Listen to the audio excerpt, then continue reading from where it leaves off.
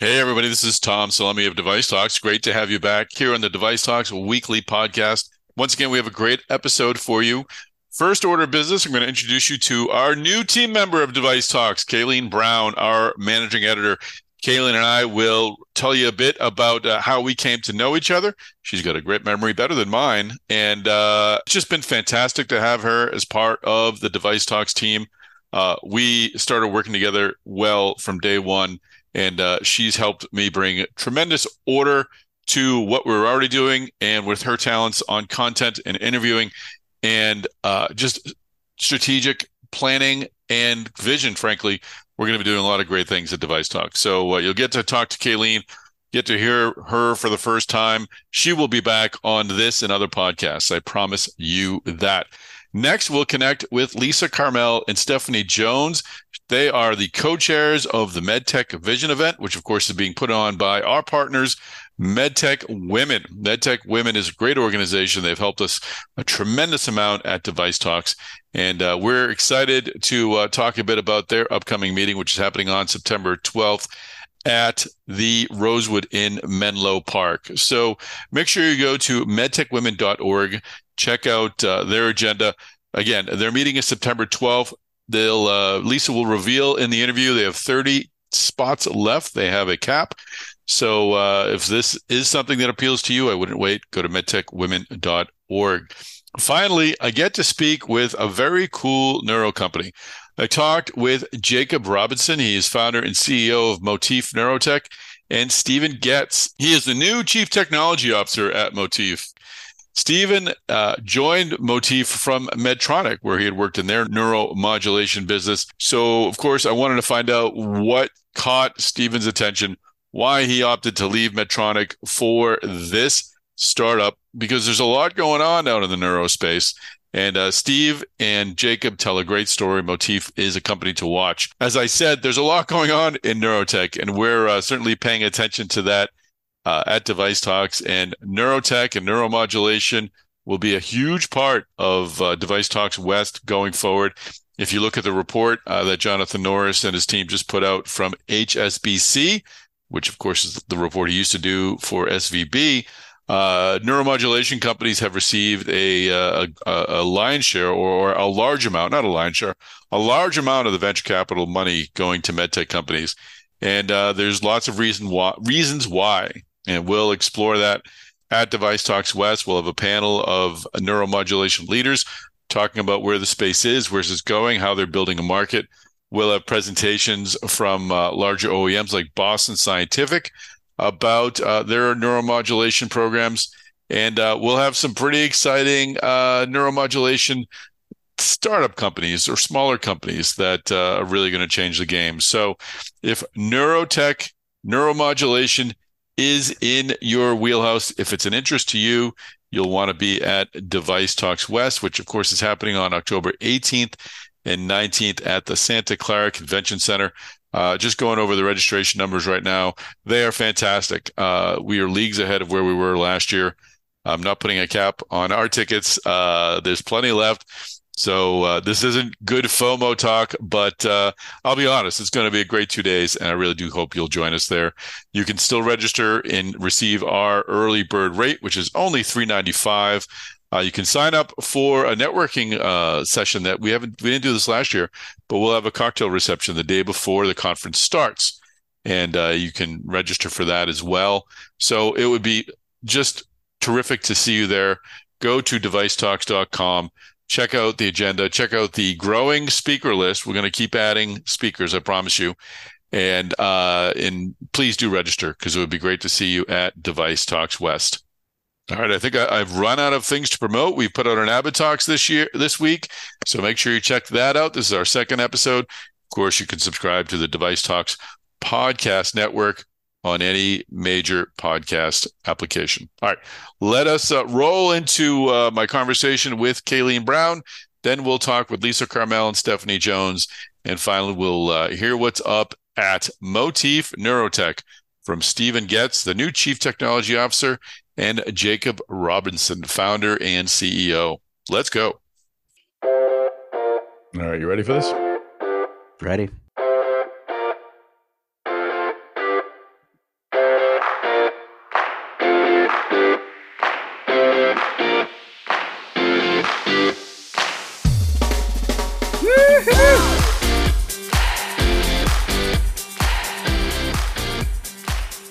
Hey everybody, this is Tom Salemi of Device Talks. Welcome back to the Device Talks weekly podcast.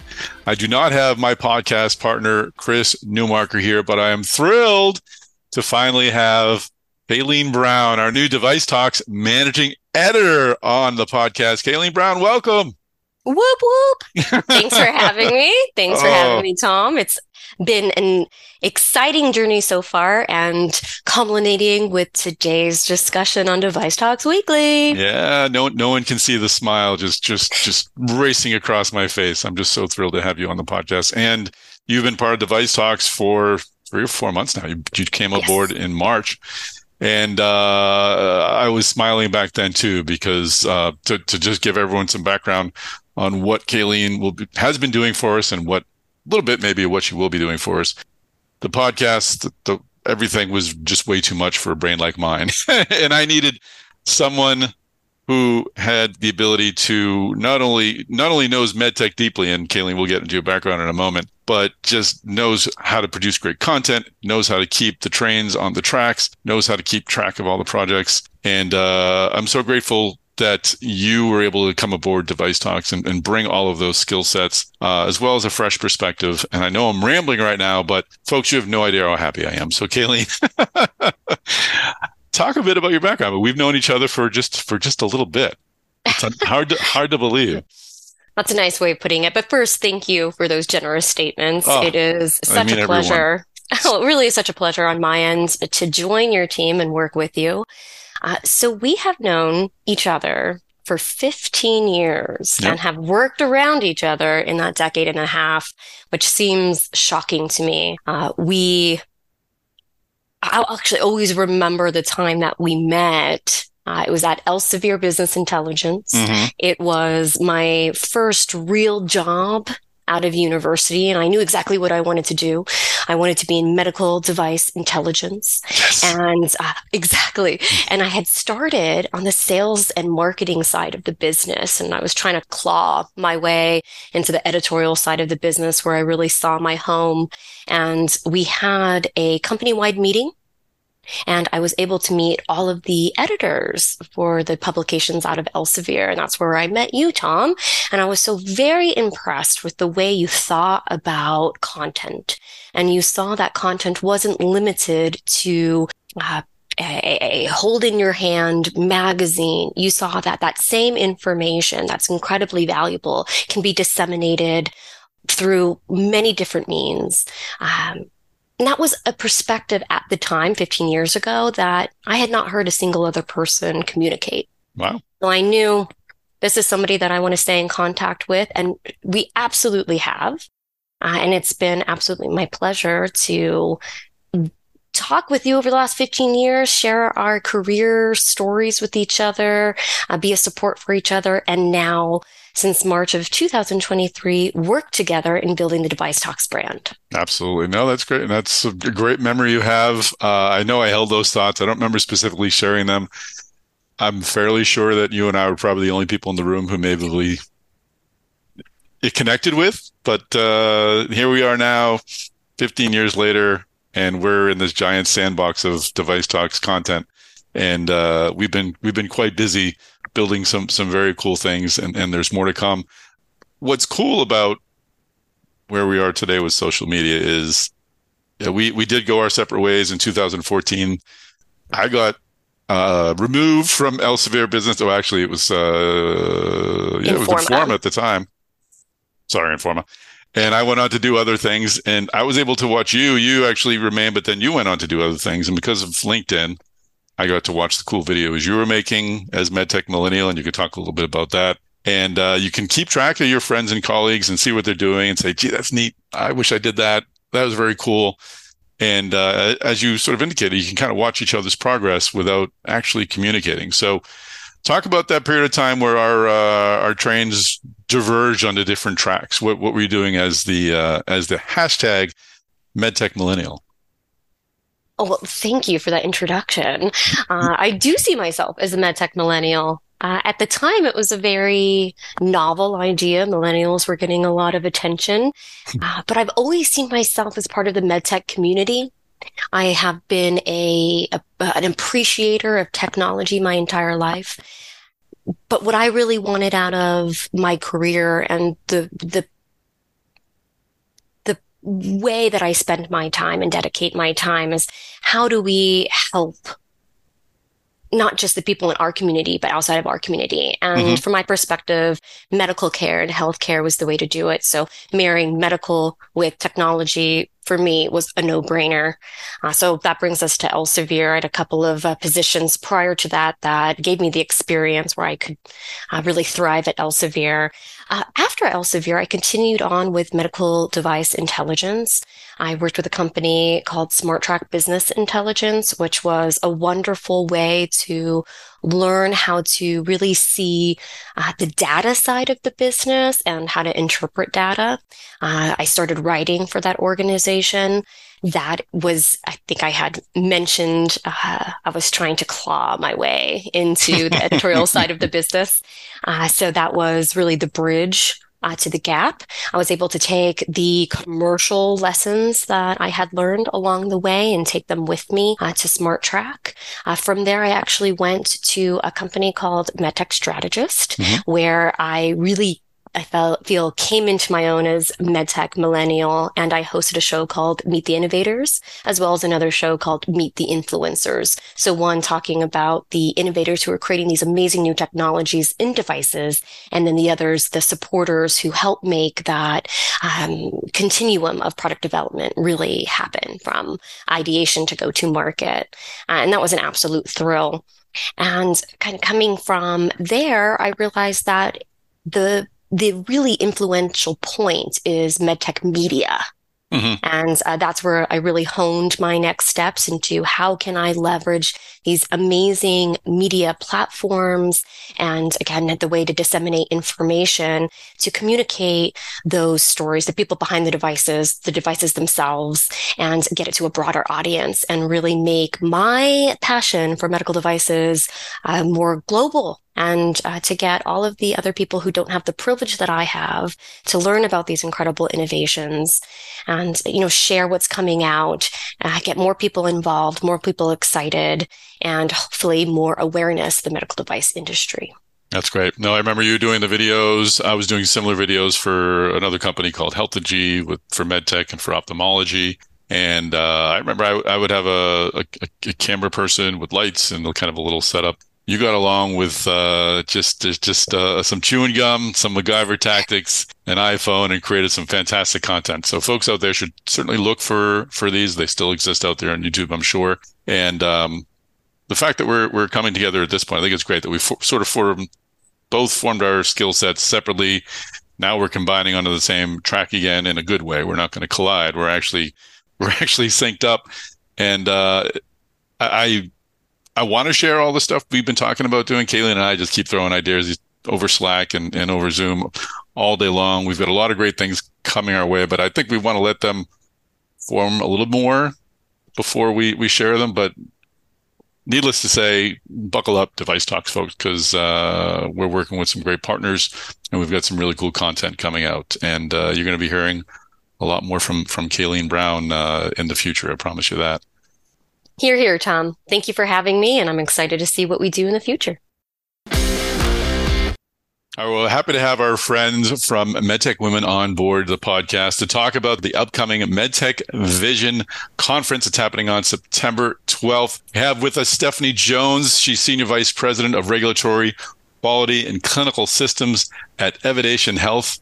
And Lisa Carmel. She's Executive Vice President of Global Strategic Partnerships at Veranex. Lisa, welcome to the podcast. Hello, it's a pleasure to be here. It's great to have you. And Stephanie, welcome to you as well. Thanks. Super excited to talk about our upcoming conference. Yeah. How is the process of putting this conference together? We'll get into the details in a moment. I know Kayleen has some questions, but what's the experience been like for you? So I've actually been involved in MedTech Women for a few years now in different kind of capacities, helping on different parts of conference organization. So I first started on helping on the marketing committee and getting the app going and kind of continued to get to attend and be a part of seeing that organization. So a few years ago when they asked me to co-chair, I'd had a number of conferences under my belt and gotten to see some really great women lead through that.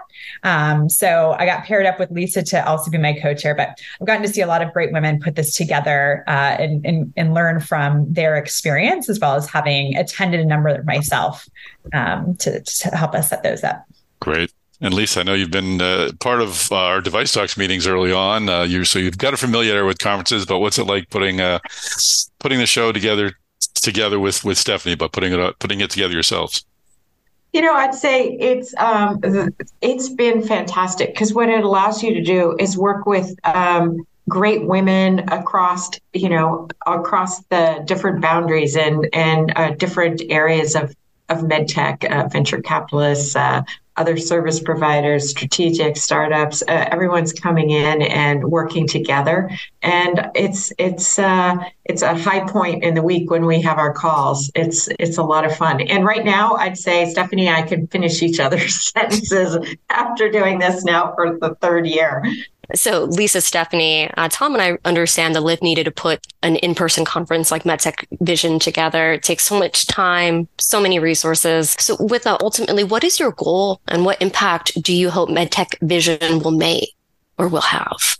I think that the impact is to pull many leaders in our medtech community together and elevate the voices of women leaders. The topics aren't about being a woman in medtech. Rather, it's about compelling, rich content that's at the top of mind, that's compelling for us as an audience. And we really pride ourselves in amazing content, amazing speakers.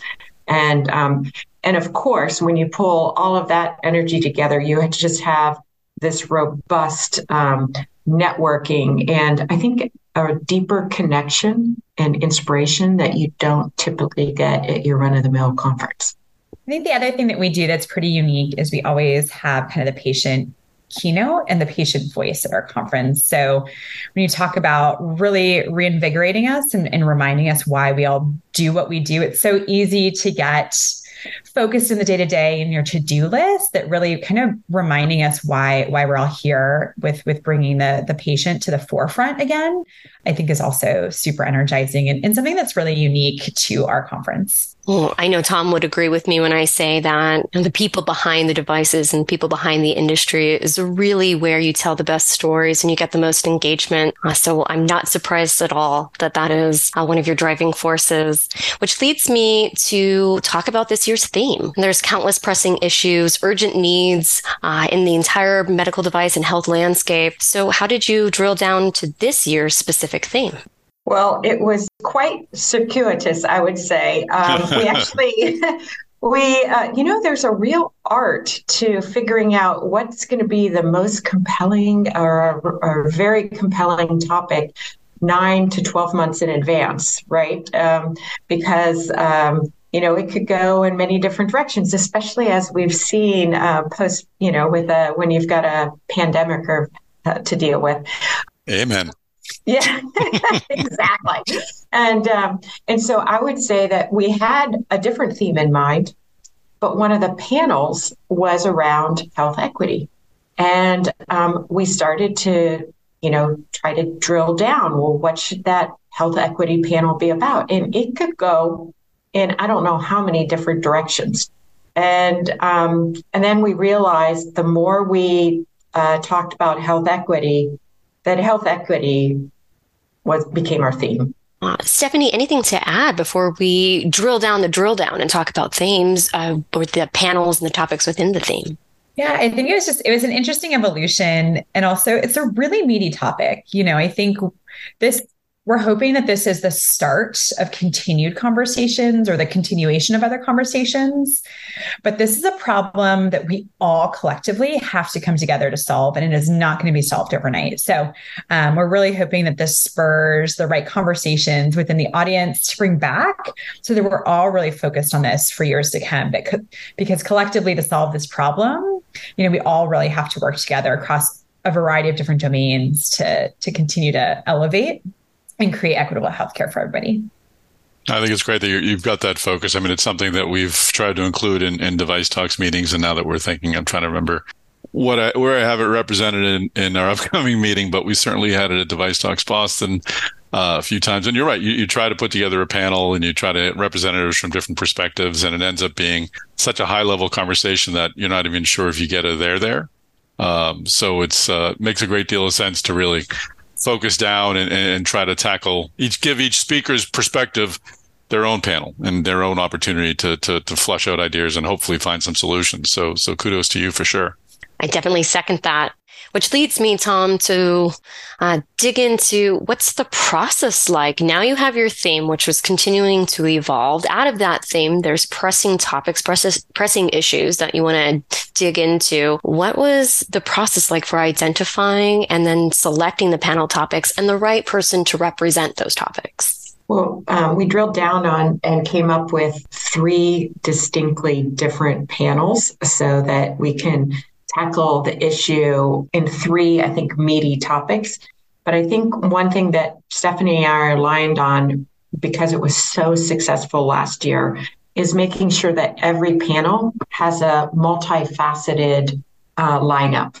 Someone from a large strategic, someone from a startup, someone from an industry thought leader like the FDA, an investor, a service provider that has a core specialty in that space, so that the idea is the conversation can be approached and discussed in a way that everyone in the room can gain from. That's a really unique approach, and I have to applaud that inclusiveness. And I think that that's a theme that transcends your events over the years, is this inclusiveness. Would you mind sharing what your 3 main topics and panels are about? Yeah, I actually want to hit on the inclusiveness just a little bit more. I think, us as an organization have really tried to become more intentional, right? So it was founded on this idea of inclusiveness for women and highlighting women execs. So we also found out and called ourselves out that we didn't have a lot of diversity in between the speakers that we were showcasing and our audience. And so we've tried to be really intentional about it. So this process that we go through to really make sure that we're having rich conversations at the panels, it takes a little bit more time. It's not just calling the first person that comes to mind and those types of things. But what came out of it last year was such a rich conversation and such great, healthy tension and dynamics and points of view on the stage that it was really, I would say, energizing for a lot of folks. So, being inclusive and that kind of ties in with our theme, right? Both health equity and being inclusive in a smaller organization take a lot of intention and intentional action. And so as we thought more about our theme, obviously it is a group of women. And so women's health became one of the panels. I think one of the things that we as women often are told is really just about maternal health. And we know that the problem is much, much larger than that. And so our intention this year is to make sure it's not just what we're calling a below the belt topic. We know that we're more susceptible, or women are more susceptible to heart attack deaths, depression, anxiety than males, and all sorts of different things. And we also know that the investment in that is far less than in other disease areas. So that's really one that we want to have a good conversation on. The next one is about driving inclusive design as our gold standard, right? So it's not enough to do things after they're already on market. You actually have to be really intentional to make sure you understand who your product is serving all across the board. And you have to pull that into early phase R&D, right? How do you make sure that it works for people of different socioeconomic status, different races and skin colors, right? Different genetic backgrounds. And how does that play through? So really talking about how do we drive that as the new gold standard instead of an afterthought. And then finally, really talking about better healthcare access and the attractive return on investment that comes from, right? This doesn't have to be a charity endeavor, but there's actually meeting the broader needs of a broader market can actually make a lot of business sense.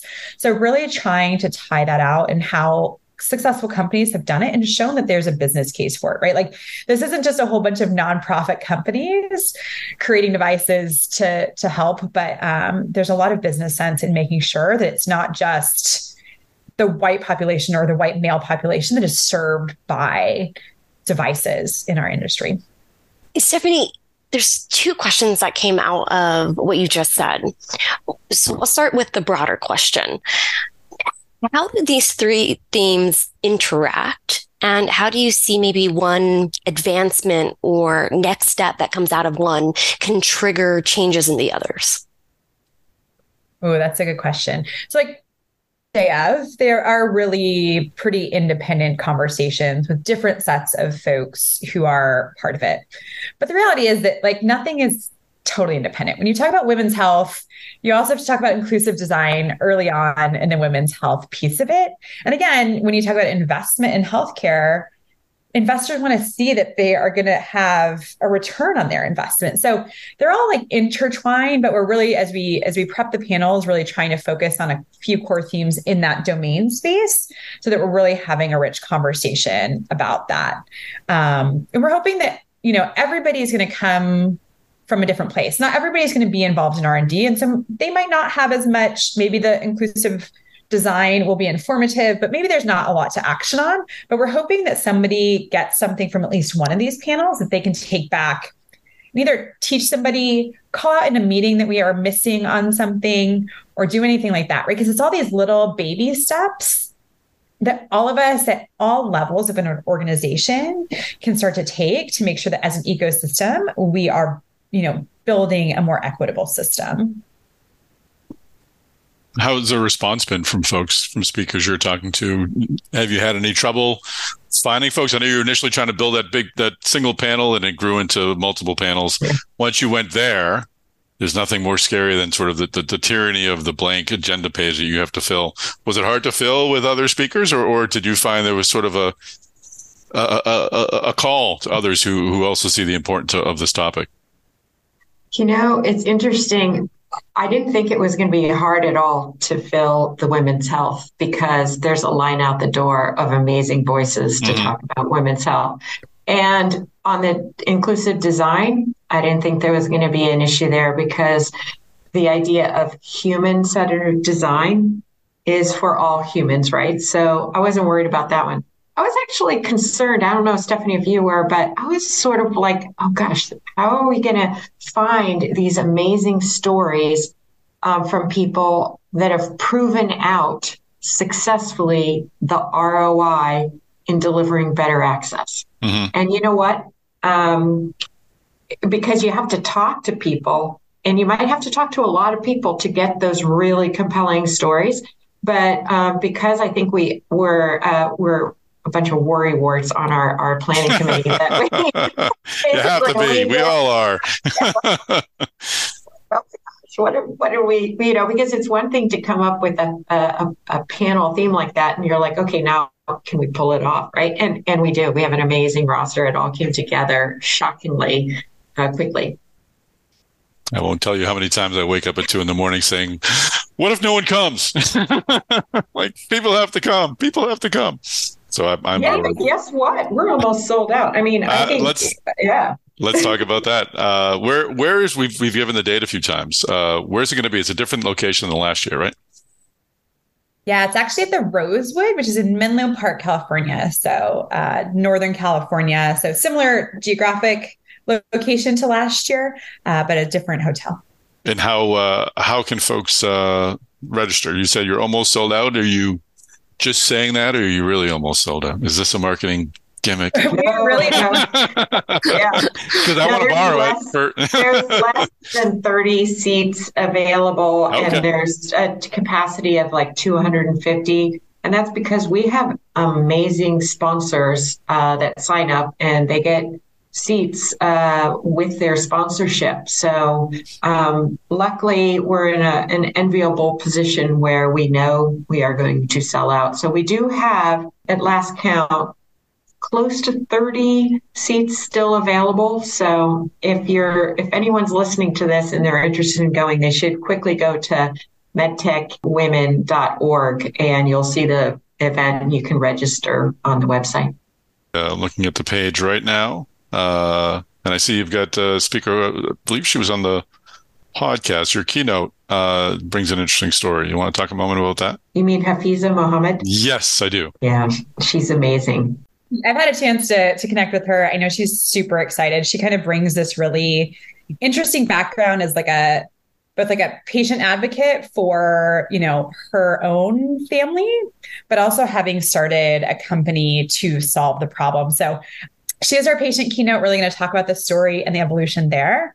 But she's also, again, seen this need because of her own personal experiences and started a company to try and solve it. And so it's a really interesting tie between both like the patient viewpoint, but also like the med tech industry viewpoint. And so she's got a ton of energy, a great story, a heartbreaking story. And I think it will be a really just great way to start the day. Again, bringing us all back to why we're here and why the work that we're doing is so important, both on, patients generally, but more equitable health care for everybody.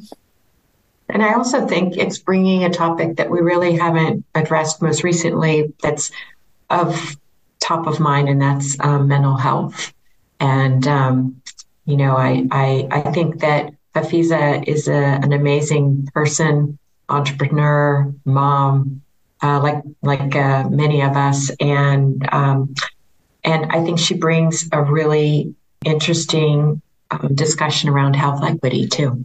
Yeah, her company is Yumi Healthcare, and we did have her on the podcast back in February. She was a finalist for the MedTech Color pitch contest, and she won. And she won. Thank you. I was just Googling that. I thought she did, but I didn't want to give her. She's the winner of the MedTech Color pitch exactly. contest. Yeah. So she definitely deserves the attention. And I do remember her story and some other stories from the finalists as well. Just again, people who were just inspired by their own, as many people are in our industry, by their own personal experiences and turning that into action. So that's going to be a great story to hear for sure. Yeah, I think that everyone deserves a good dose of Hafiza Mohammed. She's like inspiration to the T. Fantastic. That's a good selling point right there. We're going to be knocking out those 30 tickets pretty quick with that story. So people can go to medtechwomen.org. We'll also put the link in the show notes, so they can register easily there by going to our website or our SoundCloud channel. Caitlin, anything else to close up on? I just want to communicate my enthusiasm and appreciation for hearing from Lisa and Stephanie and joining the event on September 12th. And I will see you in Menlo Park. And again, thank you so much for joining us. Can't wait. Thanks for joining us on the podcast, Lisa and Stephanie.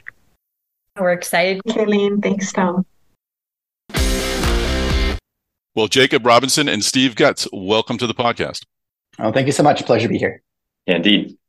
So the news this week with Steve, you're leaving Medtronic to join Motif Neurotech, a startup I hadn't heard of before, and I was excited to understand why you made that move. I always love learning more about those career pivots, but I also love learning about startups. So this is a twofer call for me, where I can learn a bit about Motif Neurotech. So Steve, why don't we let Jacob take the lead here for a second? Jacob, tell us a bit about your career. How do you get to do what you do? I understand you're a professor at Rice University, but you're also a co-founder of a startup. So that's kind of a cool transition.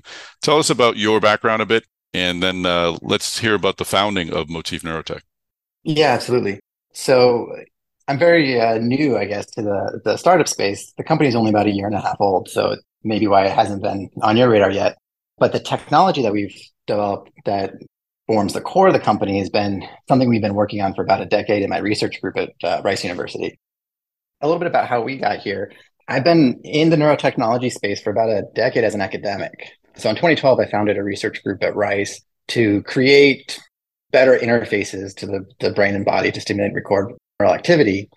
And we worked on a variety of projects. We were fortunate to get some DARPA funding on a couple of brain-computer interface programs.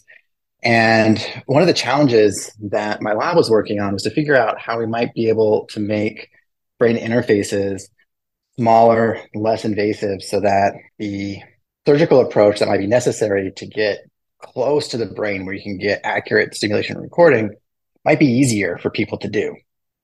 Now, we struggled with this because there's a big engineering challenge, which is how do you create an implant that's really tiny. And when I say tiny, I mean, the size of a pea and eventually the size of a grain of rice. And that problem is, how do we get enough energy inside that tiny device? Now, I've been trained in physics, and a lot of the folks in my lab were physicists.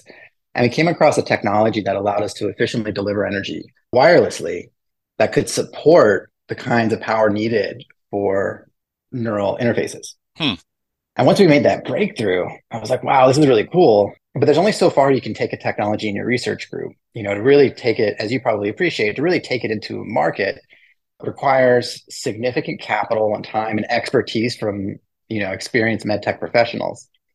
And so faced with that prospect, I was like, for this thing to really, really make an impact, I wanted to see it survive as a company. And so I took a leave of absence from Rice, and we started to basically build on that core technology to create a therapeutic implant that might be delivered with a 20-minute outpatient procedure to address indications broadly across neuromodulation. Wow. Just take me to a moment that you were sort of staring at the two prongs of the fork in the road.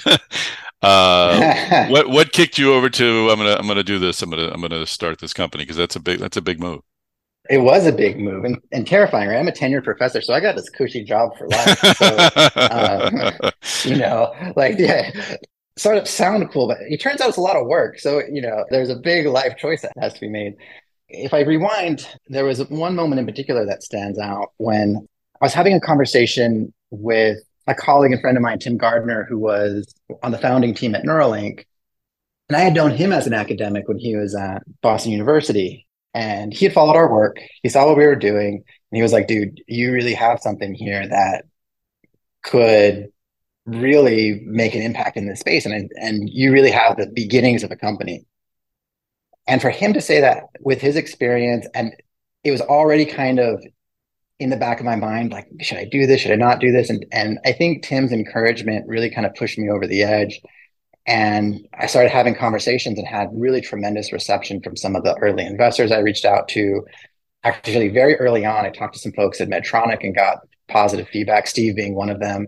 And I felt like the reception was really warm when I started to talk about what we were doing. And in some ways, the technology was more advanced than the company was. And for a seed stage company, we had prototypes that were pretty far along. So I felt really confident once I started to take that, and then took a professional leave from my tenured position, and I've been running with this full time for about a year and a half now. That's really exciting. Steve, let's bring you into the conversation. From my deep analysis of your LinkedIn profile, you started your medtech career at Medtronic, or if not, you've been there for a very long time. To bring us, give us a little bit of your background, please. Yeah, absolutely. Yeah, happy to jump in. Yeah, I joined Medtronic very early in my career and very early in the sort of history of neuromodulation at Medtronic and in the field. So 97, very early days of spinal cord stim in the U.S.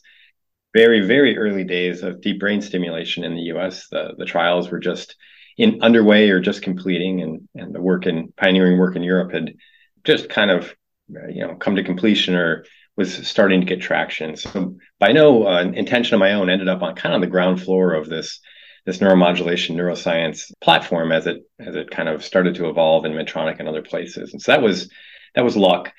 I realized very quickly that it was a fascinating place to be, that the amount we didn't know about the nervous system and the brain was just tremendous.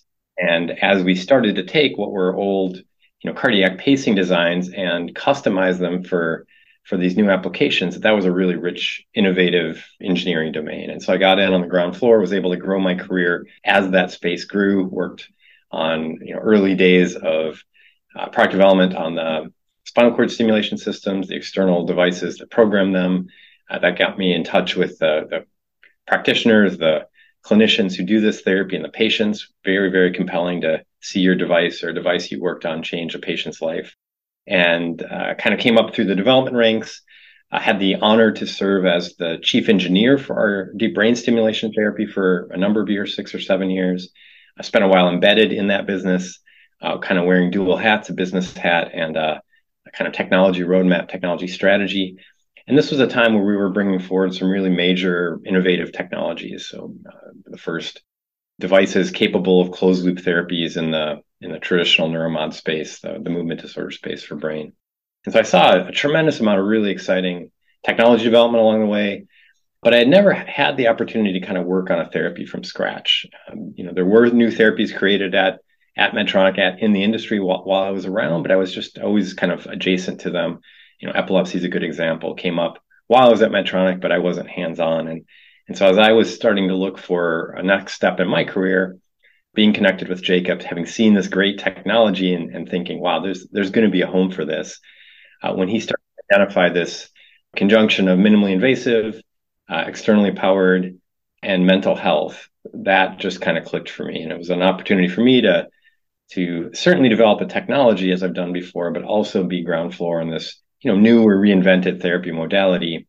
And that was just something I couldn't turn down.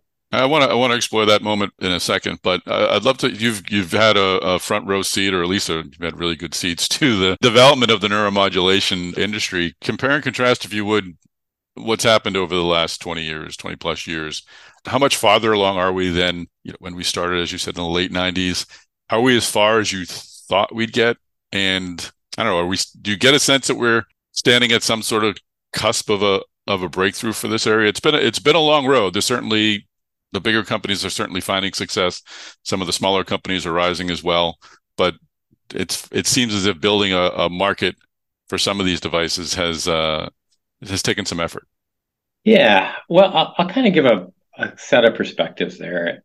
Early days in the therapy space, and this is true in spinal cord stimulation for pain, also in deep brain stimulation, other of the traditional neuromod therapies. The primary evidence, that first pivotal trial, is critical. But then there's a lot of, I'll say, technology refinement that basically makes a product better and better within that therapy. And I'd say the first 10 or so years of my time in the space was that, taking these kind of begged, borrowed, and stolen cardiac designs and making them fit for purpose for neuromod, really internalizing the opportunities, and incremental innovation from 4 electrodes to 8 electrodes to 16 electrodes. These are meaningful, but they're not transformational. And then I think there was a phase after that where that incremental refinement was running out of steam and the field was ready for bigger things. And I'd put a set of things in there, the closed loop devices I mentioned, so not just open loop therapy, dumping energy into the nervous system and not really understanding what it's doing. So the sensing systems in the last 10 years have come to the forefront. I think there is tremendous opportunity there, but also a much better understanding of sort of neural coding, the waveforms that we put in, how we communicate more clearly and more precisely to the nervous system. And, in spinal cord stimulation, you saw a sort of a golden era of waveforms, from high frequency to burst to high density to different sort of modalities of modulating glial cells. All of that is sort of the second phase of therapy-driven innovation rather than technology-driven innovation. That kind of snap us to the present. I think we're in this sort of possibly entering a golden era where we have established therapies. We also have these potentially transformational technologies and enough neuroscience understanding to know where to look next. And that is, I think, a tremendous promise for the field, where we have some mechanistic understanding of some of these systems. We start to understand how the brain communicates to itself, how the brain communicates to the body, how we get measures of that out, biomarkers out, but also critically how we communicate with precision back in. So a little less, shouting as loud as we can in the brain to overwhelm those dysfunctional circuits, and a little bit more, just whispering, just tweaking the modulation of those circuits in a way that restores function without side effects, without these sort of very high energy, very coarse interventions of the past. So I'm personally very bullish. I think we've gone the necessary phases of technology refinement and kind of these neuroscience-based tools, first principles-based tools on the encoding and decoding side of neural engineering, where the next 10 years are going to be very, very rich. Very cool. So I want to start learning about Motif now, but I want to start that conversation, Steve, by just kind of, again, examining your moment. You're at Medtronic, large company. You've been there for a while. I'm sure you've had a lot of opportunities. I'm guessing other companies have approached you, or you've at least contemplated looking at ground floor opportunities. I initially thought maybe the Motif opportunity came together through a headhunter or something, but it sounds as if you had interaction with Jacob earlier. But my specific question is, what did you see about the opportunity in Motif? What about it convinced you to pivot in your career right now? And how difficult was that pivot? You've got a lot of time at a big company. This is not without risk. Everything's with risk, but this is not without risk. Absolutely. Yeah. Well, I mean, a big scary step, and that is, both true, but also a part of the motivation. So, really looking for growth opportunities and those new experiences, like I mentioned, the therapy innovation, but more specifically, why Motif and not somewhere else? So coming up through Neuromod, really believing in the promise of neuroscience, the flip side of that is that slow growth over 20 years makes you eventually very cognizant of the limitations of those traditional approaches. And, don't get me wrong, I love the traditional approach, a device with a lead to a target, either battery inside or externally powered, great systems, a lot of runway left there, but some fundamental limitations. They're fairly invasive. The procedures are complex. The management is complex. And so if you sort of bang your head on that adoption, penetration of incidence, penetration of prevalence problem for long enough, you start to wonder if more of the same isn't the best path forward, if there aren't ways to sort of design around some of those fundamental challenges. And so when I look at what Motif is doing with the minimally invasive, very small device that doesn't actually penetrate the brain, sits on top. So removing the fear of, effectively of poking the brain with a big stick, which is a coarse way of saying stereotactic cannulated procedure. Just taking that out of the equation, isn't maybe a more scalable approach. System without all the failure points of a traditional neuromodulation system, which fail in the leads, fail in the interconnections between the leads and the can. Again, that whole set of challenges, set of surgical and patient complications is just obviated with this approach. So really looking at this technology as a potentially scalable, scalable means not 10% of the market, but 50% of the market. That was really attractive to me. The other thing that was very attractive to me is this isn't a sort of from scratch therapy innovation. And so you sort of think about ways to innovate in the space. You can take a new technology to an existing therapy. You can take an old technology to a new therapy, or sometimes you can take a new technology to a new therapy. And those latter two are generally harder. When you're reinventing the technology and reinventing the therapy, or even just reinventing the therapy, those are pretty hard. Those are long runway, really challenging. But that first one, where you've got a therapy that you kind of understand works, you understand the mechanism, and you're bringing just a much, much better mousetrap. And I feel like that's a problem that Jacob's done a really nice job of identifying with transcranial magnetic stimulation in the market, great understanding, a network of people who believe in that therapy for the right set of patients, these very severely depressed, treatment-resistant depression patients, where we all sort of understand that therapy works, but we also understand it's very, very hard to deliver in its current modality in clinic. Taking a severely depressed patient who might have trouble getting out of bed, bringing them into clinic 5 days a week for 6 weeks, man, that's a heavy ask. And knowing that therapy is durable but not perfect, you might have a relapse, you might have to do that again in a year. And so that delivery problem of that therapy, really reinventing that with a system that can in principle be done at home, on demand, that opens up the door for maintenance modes to prevent that relapse, retreatment at home. That all feels like an incredibly rich innovation space that is already largely de-risked, from Jacob's previous work in academia, but also this transcranial magnetic thing that exists that allows really fast progress. So, that idea of, man, can we get one of these things to scale with the right mix of invasiveness, benefit, and de-risked mechanism? Those things really just came together for me in Motif, and large way responsible for where I am today versus where I was just a month or two ago. Take me to the moment where you were contemplating doing this or not doing this. What pushed you over to the doing this side of the ledger? Yeah, it's never easy to make these decisions, but thinking about sort of what I had been able to do at Medtronic, that technology innovation, being at a pretty good place there in the brain modulation space with recent released brain sensing devices, new leads, a little bit of a sense of job done there. And then certainly, don't get me wrong, plenty of innovation left to go there, but feeling like that was more of a thing I had done a lot of. So if you're at a company 26 years, a lot of things are true, but true novelty in experiences isn't necessarily one of them. And so when I was sort of weighing great innovation, but sort of more of that same innovation versus this completely different path, much more on the therapy side with a different technology stack, that opportunity for both personal experience, novelty, but also that question of, is this a better approach to have really, really scaled impact in the space? those two things together just kind of were the tailwind for that decision. And again, really hard, leaving behind a tremendous number of great colleagues.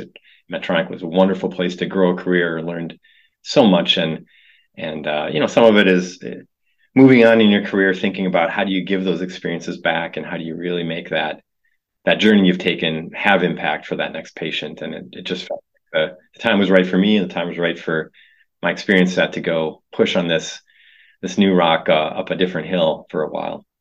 Great. Jacob, let's fill out Motif's story a bit more. You at the start, you had sort of given me some ranges of sizes of your implant. How far along are you in product development? Do you have something you're testing right now? Describe, if you would, in a little more detail what exactly we're talking about implanting. Where does it go, and how does it work? Yeah. So to understand the story, I think there are kind of two phases of how Motif began. One was the technology story, right? This idea that Steve had mentioned, that I had mentioned, where, perhaps we're limited in adoption for some of these neuromodulation technologies because they're too invasive. And if only we could make them tiny, if we could make them in a form factor that could be delivered outpatient without touching the brain, that might really open up the market. But the question remained, what market? Where do we go? Where do we take it? And you had mentioned, what are the inflection points in this space? And so I began looking, where should we take this technology first? And I was really impressed by some of the new data coming out of transcranial magnetic stimulation. And, as you probably know, this is a way to modulate specific regions in the brain non-invasively, but you have to sit in a chair in the clinic, and usually the effects kind of fade away after a period of weeks or months. And you wear like a netting over your head, right? There's a... Yeah, well, you can either wear a netting or sensors, you have to sit really still, and there's some scalp sensations. It's not often a pleasant experience, but I think the real challenge is going into a clinic every day. And what if you don't live near them? I live in Houston, right? If I'm trying to go like 6 miles, that could take me an hour. And if you live in a rural community, there's probably no clinics nearby at all. So that there's this like really compelling data coming out, de-risking the targets, telling us that if you could stimulate specific regions on the cortex, you could have really profound effects for people with mental health conditions, which is a huge unmet need. It's 1 in 5 Americans suffer a mental health disorder. And drugs often have really challenging side effects because they get distributed through your whole body.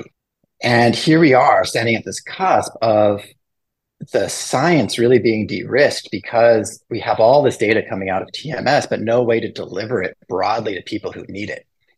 And that was kind of my aha moment from an indication. I was like, wow, we don't have to go and discover where to stimulate, how to measure outcomes, which patients to select. All this is already done, and it's been done. And it's being de-risked at an incredible rate because you can enroll patients in these trials much more rapidly than you can enroll patients in a invasive deep brain stimulation trial. And so those are the two pieces. I was like, wow, de-risked indication, mechanism of action, new technology that can solve the delivery problem.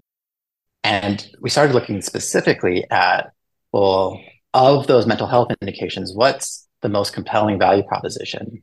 And it turns out that for people who suffer from major depressive disorder, about a third of people don't respond to drugs. They're considered treatment resistant, as Steve had mentioned. And what we know is that of that group, about 100,000 people every single year do electroconvulsive therapy, 30,000 people a year do transcranial magnetic stimulation. And if you compare that to the size of neuromodulation markets, that's absolutely massive. And so that was kind of how I imagined bringing the new technology to a new indication, is that there's this incredible unmet need, this delivery problem that Steve mentioned, de-risked mechanisms of action. And that's kind of how we started moving in that direction. So tell us a bit about the device itself. This is a podcast, obviously. I love a description of what we're talking about. Does it look like a single grain of rice? Does it look like something smaller? How is it implanted? Yeah. Where is it implanted? And how does it do what it does without physically touching the brain? Oh, yeah. All great questions. So the form factor that we're working with now is a cylinder. It's about the size of your pinky and roughly the thickness of a pea. So think of a pea that you might have. That tiny device gets implanted in the skull above the dura and above the brain. So it never makes contact with the soft tissue, and it's done with a standard surgical procedure that can be done outpatient at the bedside. So it sits there. It sits there in the skull above the brain, but it's close enough to the brain to stimulate it, to recruit activity of specific brain regions that we know are effective for helping people with conditions like treatment-resistant depression. We know that from all the TMS data. And it works because we have enough energy, thanks to a wireless power transfer technology that we developed in my lab at Rice, to stimulate at a distance where we don't actually need to contact the brain. So it's this high power device that can still be miniaturized to about the size of a pea and implanted in this 14 millimeter diameter hole. We know where to target it from brain imaging and from anatomical mapping that have all been developed thanks to the great work from transcranial magnetic stimulation.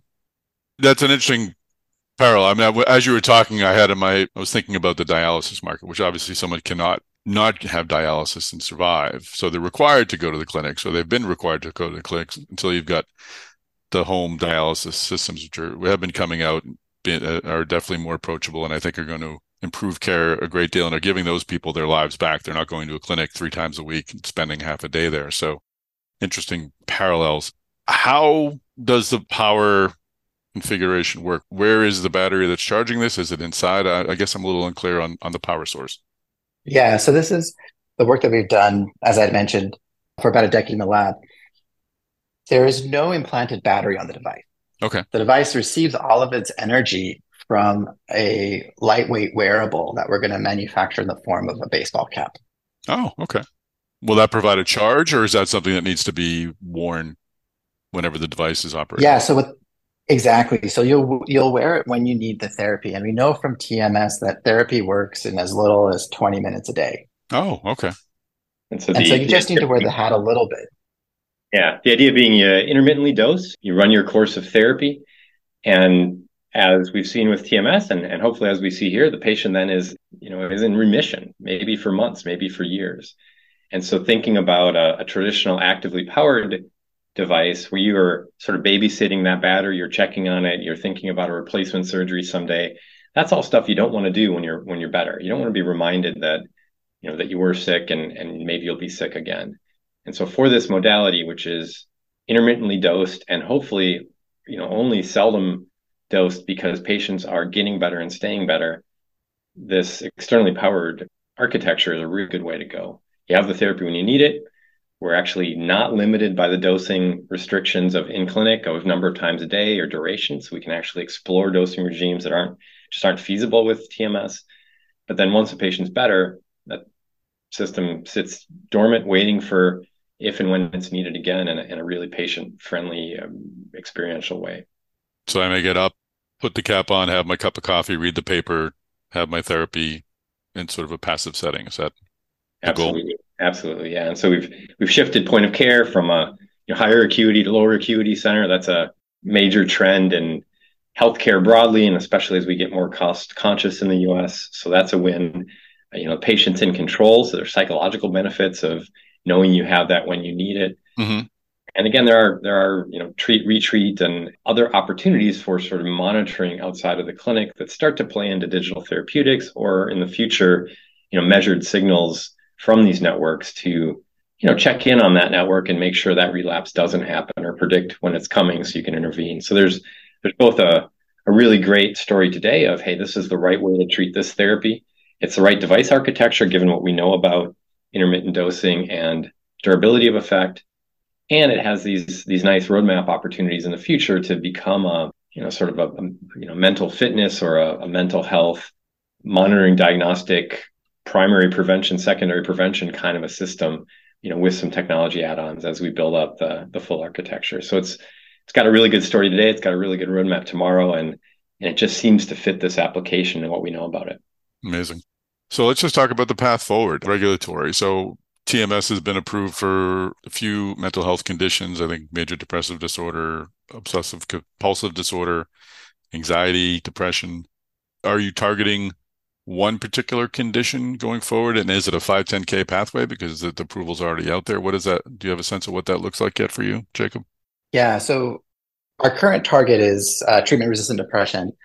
And because there's enough novelty around the device itself, we believe this is going to be a PMA, which has advantages for us, actually, when you think about the defensibility of the technology.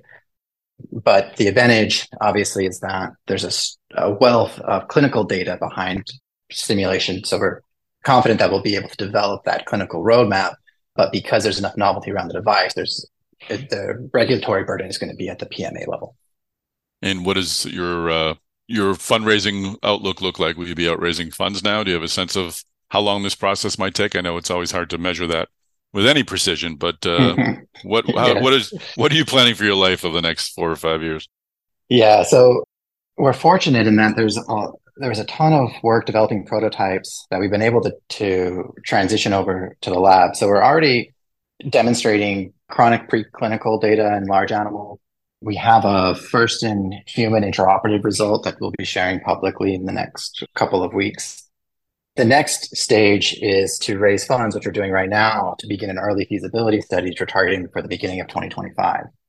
So as early as January 2025, we'll be able to implant our first patients, and we're raising around right now to support that. Terrific. Final question, Steve, again, from your perch of where you were at Medtronic, I'm sure you saw a lot of new technologies like Motif. You're connecting your train to Motif, which sounds exciting. I'm just curious, though, from looking around, are we going to be hearing more and more and more of these really novel, innovative startups coming up over the next couple of years? Do you see a whole new crop of technologies emerging?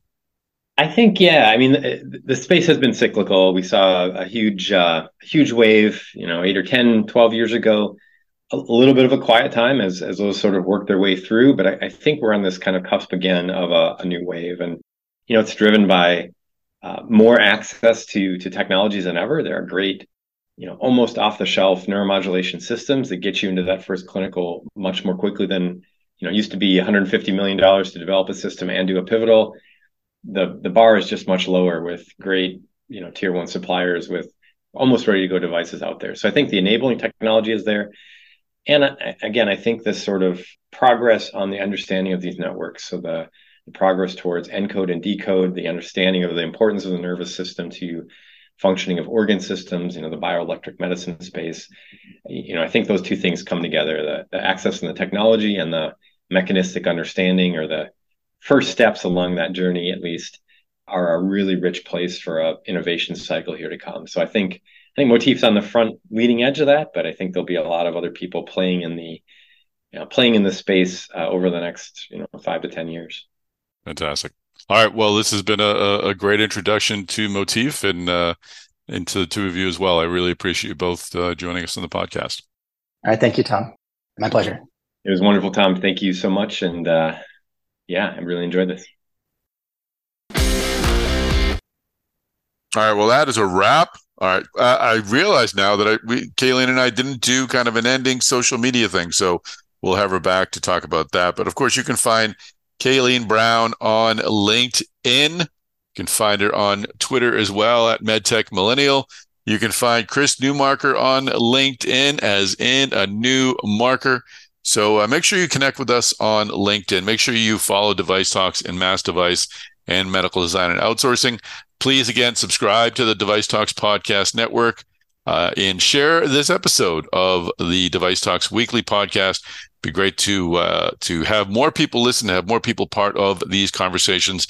And when you do share this, please connect with us. If you don't share this, please connect with us. I'm really eager to be part of your MedTech conversations going forward, and love to hear what you're all about, what you're working on, and what you think is coming next.